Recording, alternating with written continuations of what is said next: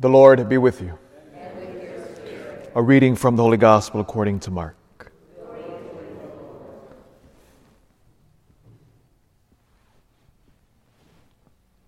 Peter began to say to Jesus, "We have given up everything and followed you."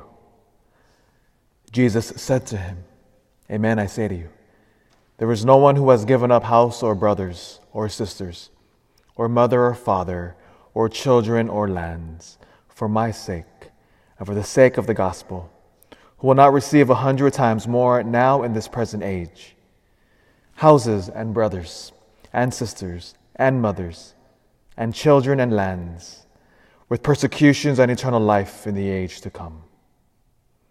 But many that are first will be last, and the last will be first."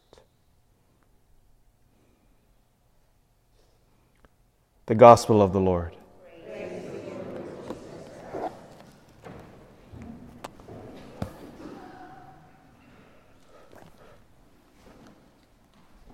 Something stunning is happening in the middle of Missouri at this moment.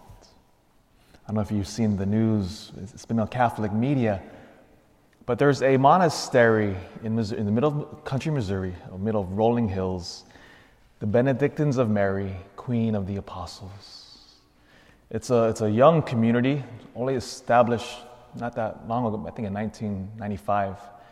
And they're just bursting at the seams with vocations. It's stunning. They're a contemplative community, meaning they live behind closed walls, and all they do is pray and work.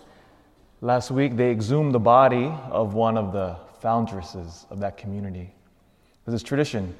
They bury somebody, especially a foundress, in the cemetery. A couple of years later, they'll move the body into the main church and bury them in the church itself. Stunningly, when they exhumed her body, she was incorruptible, meaning the flesh of her body had not been touched by decay. This will be the first example in the United States, if indeed, her body is incorruptible. The first one I can think of. And this beautiful sister, she was Sister Wilhelmina.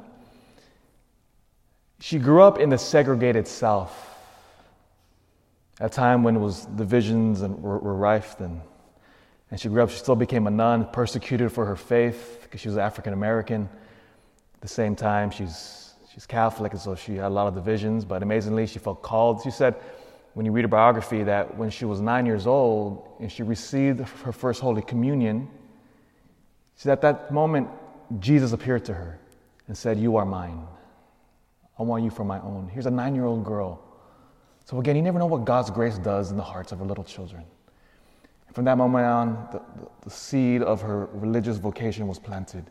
She becomes a nun, joins the community, and she just lived a quiet, silent life behind closed monastery walls.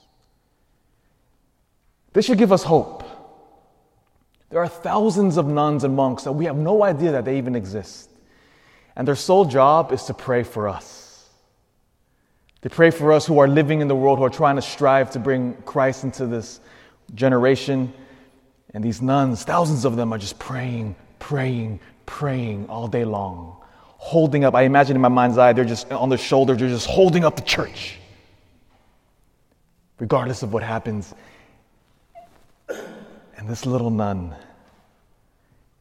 again, they still have to send experts in and to test, but if indeed this is true, this will be the first example in the United States. This last weekend, thousands of people are descending upon that monastery at this very moment.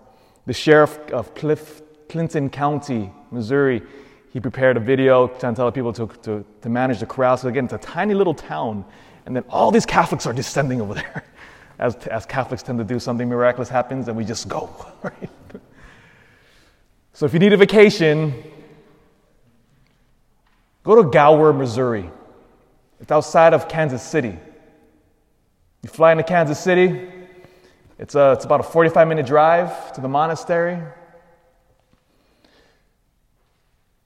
And you will encounter a holy little nun who, like in the gospel today, gave up everything and followed our Lord. Jesus did what we're all called to do.